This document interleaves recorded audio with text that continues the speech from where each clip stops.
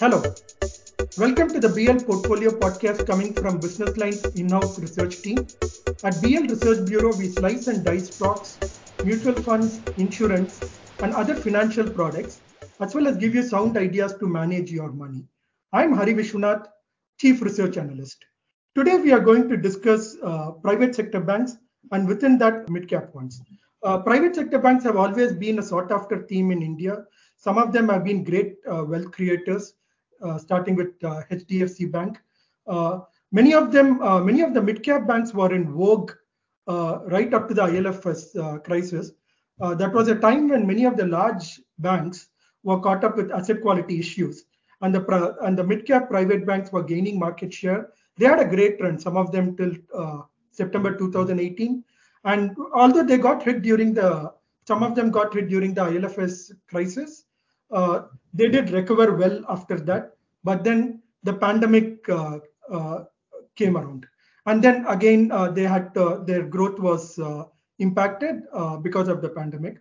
But now the whole sector seems to be recovering nicely from the pandemic blues. And today we are going to discuss with Senior Assistant Editor Hamsini Karthik where the mid-cap private sector banks stand now and what is the road ahead for them. Hi, Hamsini. Hi, Hari. Nice chatting up with you on this topic. Yes, and it's been in my mind for quite a while because some of these stocks, till they got hit once in 2018, then again into 2020, both with the Yes Bank fiasco and then the pandemic, many were searching for the next HDFC Bank within these mid-cap private banks. And then obviously they had to go through a lot of strain during the pandemic. And now they seem to be recovering. What is your take on this cluster of stocks? I mean, which stocks would you say which stocks among the mid-cap private bank do you think which were actually in vogue earlier now seem to be recovering, and is there opportunity in the mid-cap banks? Fair point. Just to put a little bit of context to it, yes, of course, IL&FS was a huge dampener, but it didn't cause so much of a pain to across all the banking stocks. There were one odd casualties like IndusInd among the well-managed top companies, and then Bandhan had a very small exposure to IL&FS and it took a hit because of that. But most of the banks did manage to still survive IL&FS as a crisis. What really cracked open is that, after IL&FS happened, we've had successive corporate failures like DHFL, RCap, Z went through a bit of a tough time. And Syntex, there were issues. So some of the large business conglomerates, some of the well-known business houses, they went through a bit of a meltdown, and I think that started pretty much the trigger for most of these banks. Now, why these banks came in the line of fire was also because they have or rather for smaller companies, for mid and small cap companies, their access to a similar sized bank may be a lot more easier compared to a large bank. So when small casualties happened, it was largely these mid cap names that fell victims. And to add to it came the pandemic. So they were already reeling under an asset quality pressure, which they thought will not hit them. And then came the pandemic, which further accentuated the whole scenario. And we're dealing with two unprecedented things, unplanned hits. And it just shook the system, especially for the smaller names. Now, to answer your question on which of them I would prefer and stay away from, I think we'll take it up a little more, because let's first understand, how are each of these banks placed? What is the competitive landscape today? And we'll take up the last part of the question as the last question. All right. So the banks, would you say amongst the large cap, outside the large caps, the next set of private banks would be Bandhan, IndusInd Bank, RBL Bank, Yes Bank? Yes. And let's also just quickly go back to where you left some minutes back, the search for the next HDFC Bank, you were saying. Yeah. Yes. Now, there was a time when RBL was seen as one, and RBL's IPO was a big fanfare. It had the who's who of the banking sector gracing their IPO conferences. There was so much of conviction around the stock, and it was a very high-profile IPO, high-priced IPO, and it was lapped up within, most of it was, almost all of it was just easily lapped up at all valuations in just the first day. It saw a lot of oversubscription, and it was a complete fanfare filled IPO. And to be fair, it was somewhere being seen as the next HDFC Bank, right? So in terms of valuations, IndusInd was somewhere getting there, because IndusInd had built a very nice construct within vehicle, some bit of SME loans, some bit of personal loans. It had built its book in a very interesting way. So each of them were seen as names with a lot of potential. Bandhan, until a very long time, 2018 and all, they took a lot of pride in saying that I don't mind being a universal microfinance based bank. So, but what happened is that the pandemic just forced them to relook at their strategies, whether they want to continue doing business in the manner that they had envisaged pre-pandemic and all that. And I think what we're seeing now in terms of their financials, in terms of the kind of respect that the market is attributing to these stocks, it's just an offshoot of this whole thought process. Okay.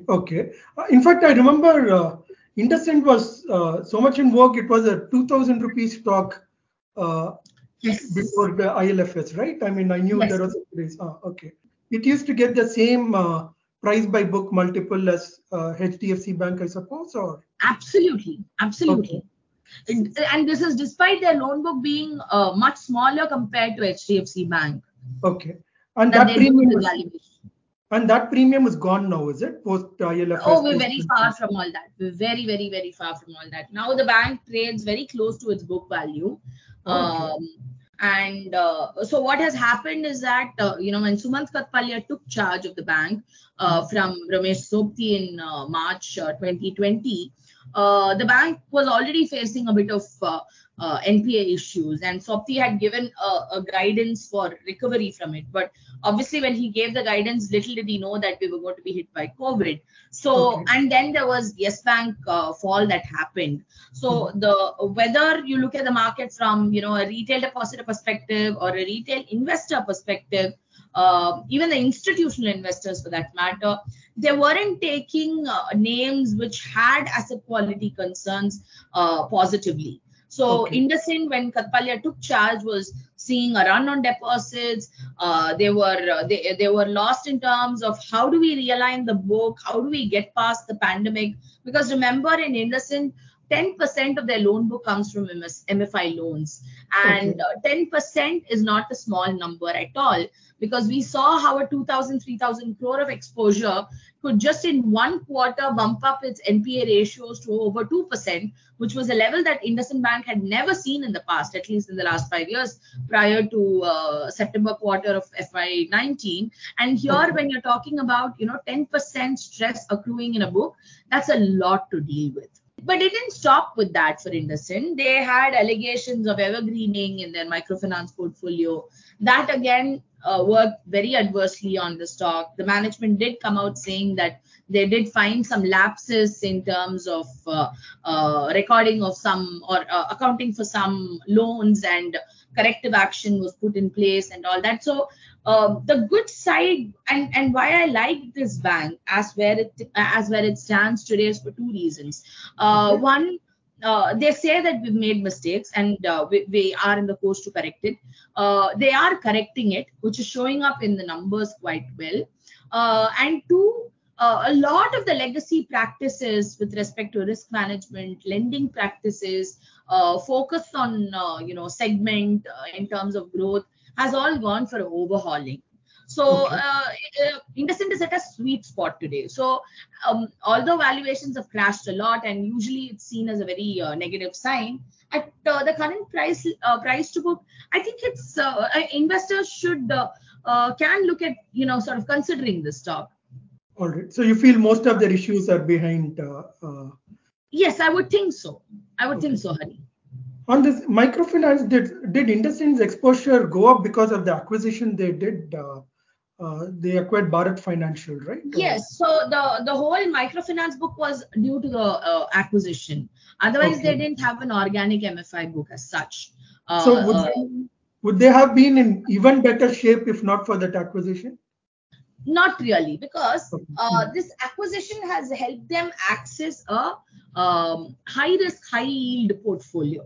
All So right. their margin profile, which was in that 3.2, 3.5 range, now Mhm. has quickly shot up to over 4%.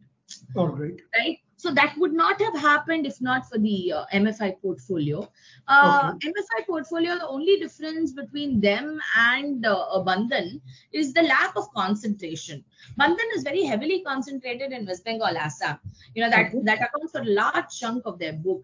For Bharat Financial, which is a subsidiary of IndusInd, it's not the portfolio concentration is not very high. So I would think that once MFIs get back on their feet, which is somewhere sort of happening now, especially with the new MFI lending norms coming in a few months back, things Mhm. should normalize, Hari. And MFI is a very good business to be in, because when you do this business well, it's a Mhm. near zero NPA business, and it's a Okay. high a quick book churn business also. All right. Okay. What about where do the rest in the private among the top private sectors can Bandhan, RBL, and Yes Bank? How do their prospects look? Do you have any preferences? Let's start with RBL. Okay, RBL also faced issues from these or those mid-sized conglomerates really going bad. Mhm. So, uh, and trouble for RBL first threw up in the June 2019 quarter. Okay. So the whole of FY20, you could say, was a strained period. Then pandemic came, and it aggravated the strain, because RBL has nearly 30% of its total loan book, not retail, but total loan book exposure to cards and MFI loans. Okay. Cards taking a higher share of over 20% in this split up, right? So both are very vulnerable to delinquencies. In fact, the pattern of delinquencies is such that if a person has to default, the signs will first show up on the card side. Okay. That is the thumb rule that any if you go to any company like Crisil or Expion, that's Experian, that's what they'd really tell you in terms of how to spot stress, right? All right. So this went against RBL's construct, and therefore their NPS just shot off the roof within no time. But where did the company, and or rather, why is it that the investors are still wary about it?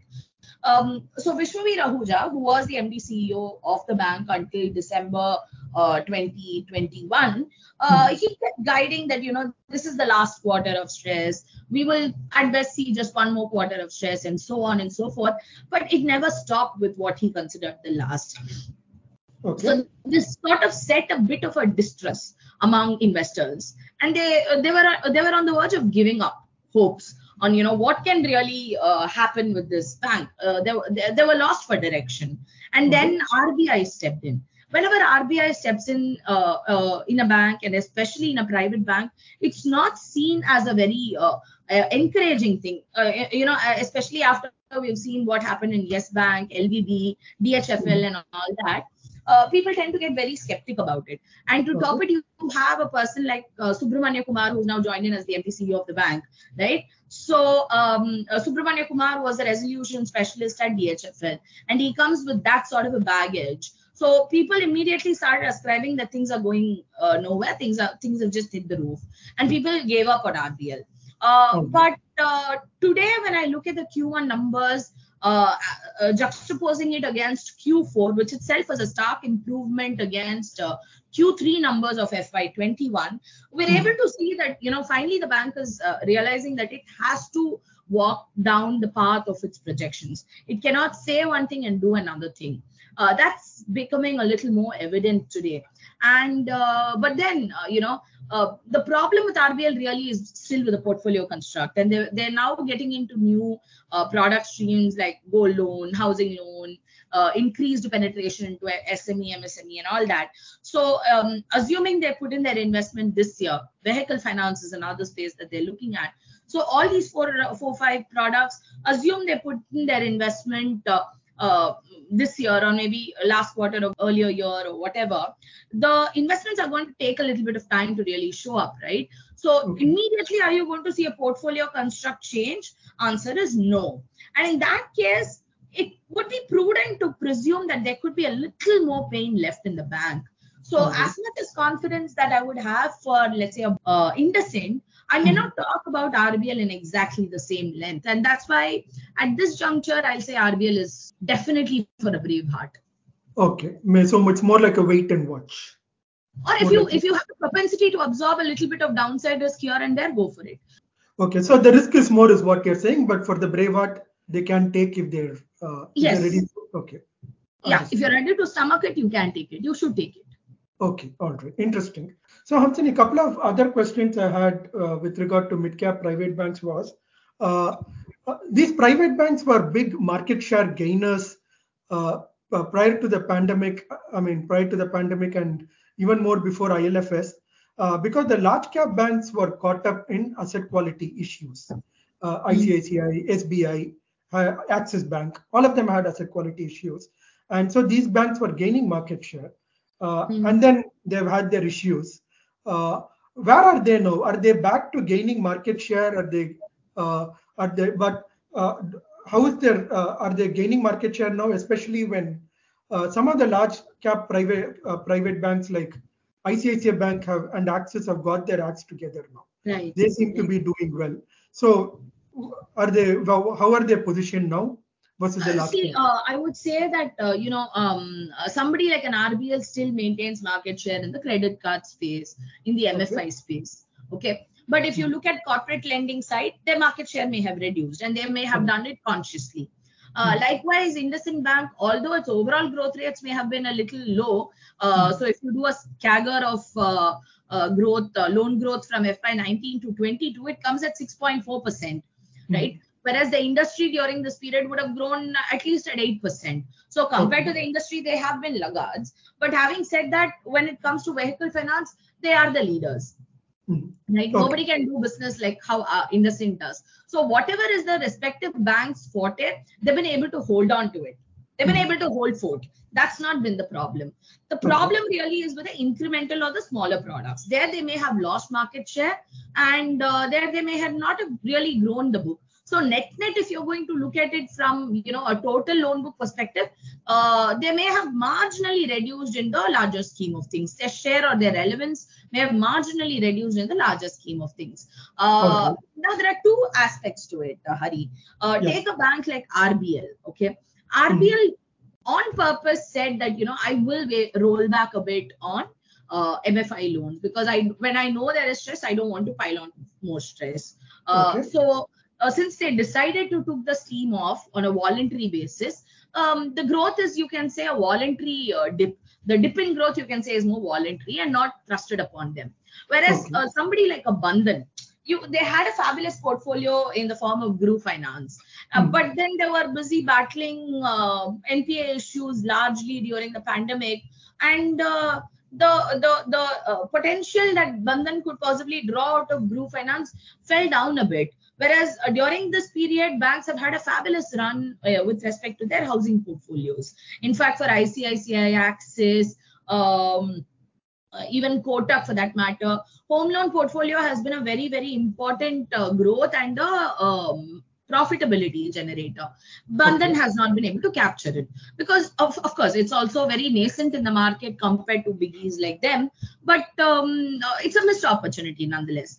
Take the case of Yes Bank. Yes Bank has lost share across. Again, a part of it is voluntary because it does not want to do business like the way it did during the Rana Kapoor days. But then interesting thing is that on their digital offerings, they remain the market leaders. Among the banks processing digital transactions, Yes Bank remains the leader. So Okay. I would say I would really give it to the management of most of these banks to say that at least they were able to understand that this is my niche, this is my fort, and I will not lose grasp of it no matter what. All right. So which means the kind of growth we saw prior to the pandemic, that's some time away. We are not entering I that would territory. definitely think that is some time away, Hari. All And right. to be fair, I would be very wary if these banks start rolling back and growing back at that 35-40%, because what has led RBL to where it is possibly this very very high growth rate chasing. It's Interesting. not going to work. Okay. Sometimes you'll have to take your step off the your leg off the pedal and say whether you really want to run this race or not, and All whether it's right. going to really add up to anything meaningful. RBL made the mistake of not taking its step off the gas, its pedal off the gas, and it's paying a price for it, right? All So right. if any of these banks say that I will go back to my 30% plus growth rates, I would actually look at them with a lot of suspicion, because Okay. I can, as an investor, I'm willing to accept with what the mistakes you do once, All but right. not twice and thrice and again, right? So which means from an investor, from an investing point of view, the investors should prefer a slow and steady rather than an aggressive. Uh, Yes, okay. yes. Good. We are at Okay. a time where it does call for a very calibrated growth, investing in new product streams, and growing in a manner that is going to help the bank build its balance sheet in a wholesome manner, keeping ALM at one hand, cost of funds at the other hand, and profitability also.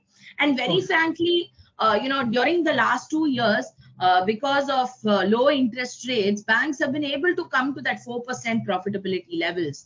High interest rate scenario is very, very advantageous for NIMs. But if they are going to continue growing at this pace or outperforming on growth to chase NIMs, I would be reluctant to look at any of the banking stocks. okay. Got it. So say if I'm an investor, I should factor this in mind in choosing the bank, right? Yes, I would urge you to do that, Hari. Okay, got it. Thank you. Thanks for that interesting perspective. The next question I had was, fintech is a team whose time has come. No force can stop it, and many are non-banks in the fintech space.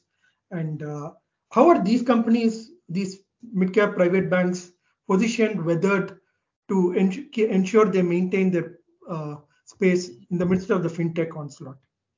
A couple of years back, one of the senior leaders in the space, he said, today technology is not luxury, it is Mhm. mandatory. And if you don't have that, you're going to see your customers move away from you, whether on the corporate side or on the retail side. All right. And even if it is a small borrower like a kirana store owner, he's not going to like you. He's not going to come to you if you don't have the tech chops. I think banks have taken this aspect very seriously. RBL is building its own super app. It's been in the works for quite some time. I think it's just entering the pilot phase as well, and it should be out for a full blown rollout soon. Like I mentioned earlier, Yes Bank is a pioneer with digital transactions. They're doing exceedingly well for themselves there. Okay. IndusInd is also coping up with peers on this. Very surprisingly, among the small finance banks, Ujjivan is seen as a player ahead of others in terms of offering very compelling technology chops. So I think somewhere banks are realizing that fintechs, if they just ignore it and consider them as a competition, they're not going to go really anywhere in the business. So either they are going to either they better ensure that their offerings match up as much as what fintechs can do in terms of convenience and speed of transactions, which is what they're doing right now, or partner with fintechs for a lot of products. Like there are banks now partnering with Amazon Pay and with Cars 24, and so on. So either you co-work or you build your own shops. And that is something I would credit all the banks for doing, especially all the top league private banks. Okay, got it. One final question, Hansini. So given where we are and Mm, to optimize on performance going ahead, growth seems to be picking up. Although we may have some global headwinds, domestic growth seems to be picking up well. Uh, right. uh, do all these companies have adequate management bandwidth to focus and grow? Simply because some of them have new management, there has been a churn in Right. top management, like you mentioned, in RBL, etc. So, how is the management bandwidth in these banks, uh, and is it good enough? Right. So FY22, Hari, was a period of very, very high Hmm. attrition levels across all bands. And there was nothing which is an exception to the attrition rate that we saw. I mean, 37 to 42, 44% and all is quite unheard of in private banks. And Okay. it definitely doesn't happen very regularly. To that extent, I would say that, whatever team that they have in place today is a nascent to a slightly maturing team. So it's you should consider it like an investment made for tomorrow. So just because there is a team put in place now to chase a certain product or to build a certain product, we should not construe that results are going to start yielding from day one. Okay. Look at growth. I mean, if growth starts trickling in from FY22, that's very good. But Hmm. if you're going to go back in time and start expecting growth to happen from FY23 itself, you're being over greedy. Hmm. So they are building management shops, but it is at a very early stages yet. So just because they put in the right kind of people, we don't know really whether it is the right kind of people yet because it's still in the trial and error mode. But just because I put in a good team in place doesn't mean that the team has to be up and running and deliver 20% growth from that particular portfolio from day one. So to answer your question, I'd say I'll be a little wary about that as well. um, All it's right. going to take a little bit of time to see all growth rates, Hari. So patience required, basically. A lot of it, abundant of it. Okay, got it. So thanks, Samsini, for this interesting insight. That's it Thanks, Hari. It from was nice chatting up with you on this. Yes, it was really nice. That's it from us for this week. I would urge all of you to check out our big story in our portfolio edition dated July 31 for a more detailed analysis by Hamsini on the prospects for these mid-cap private sector banks. So stay tuned in for further podcasts and actionable advice from us at BL Portfolio. Read us in print on Sundays and online at thehindubusinessline.com/portfolio. Do share your podcasts in your circles if you find them useful. Thank you.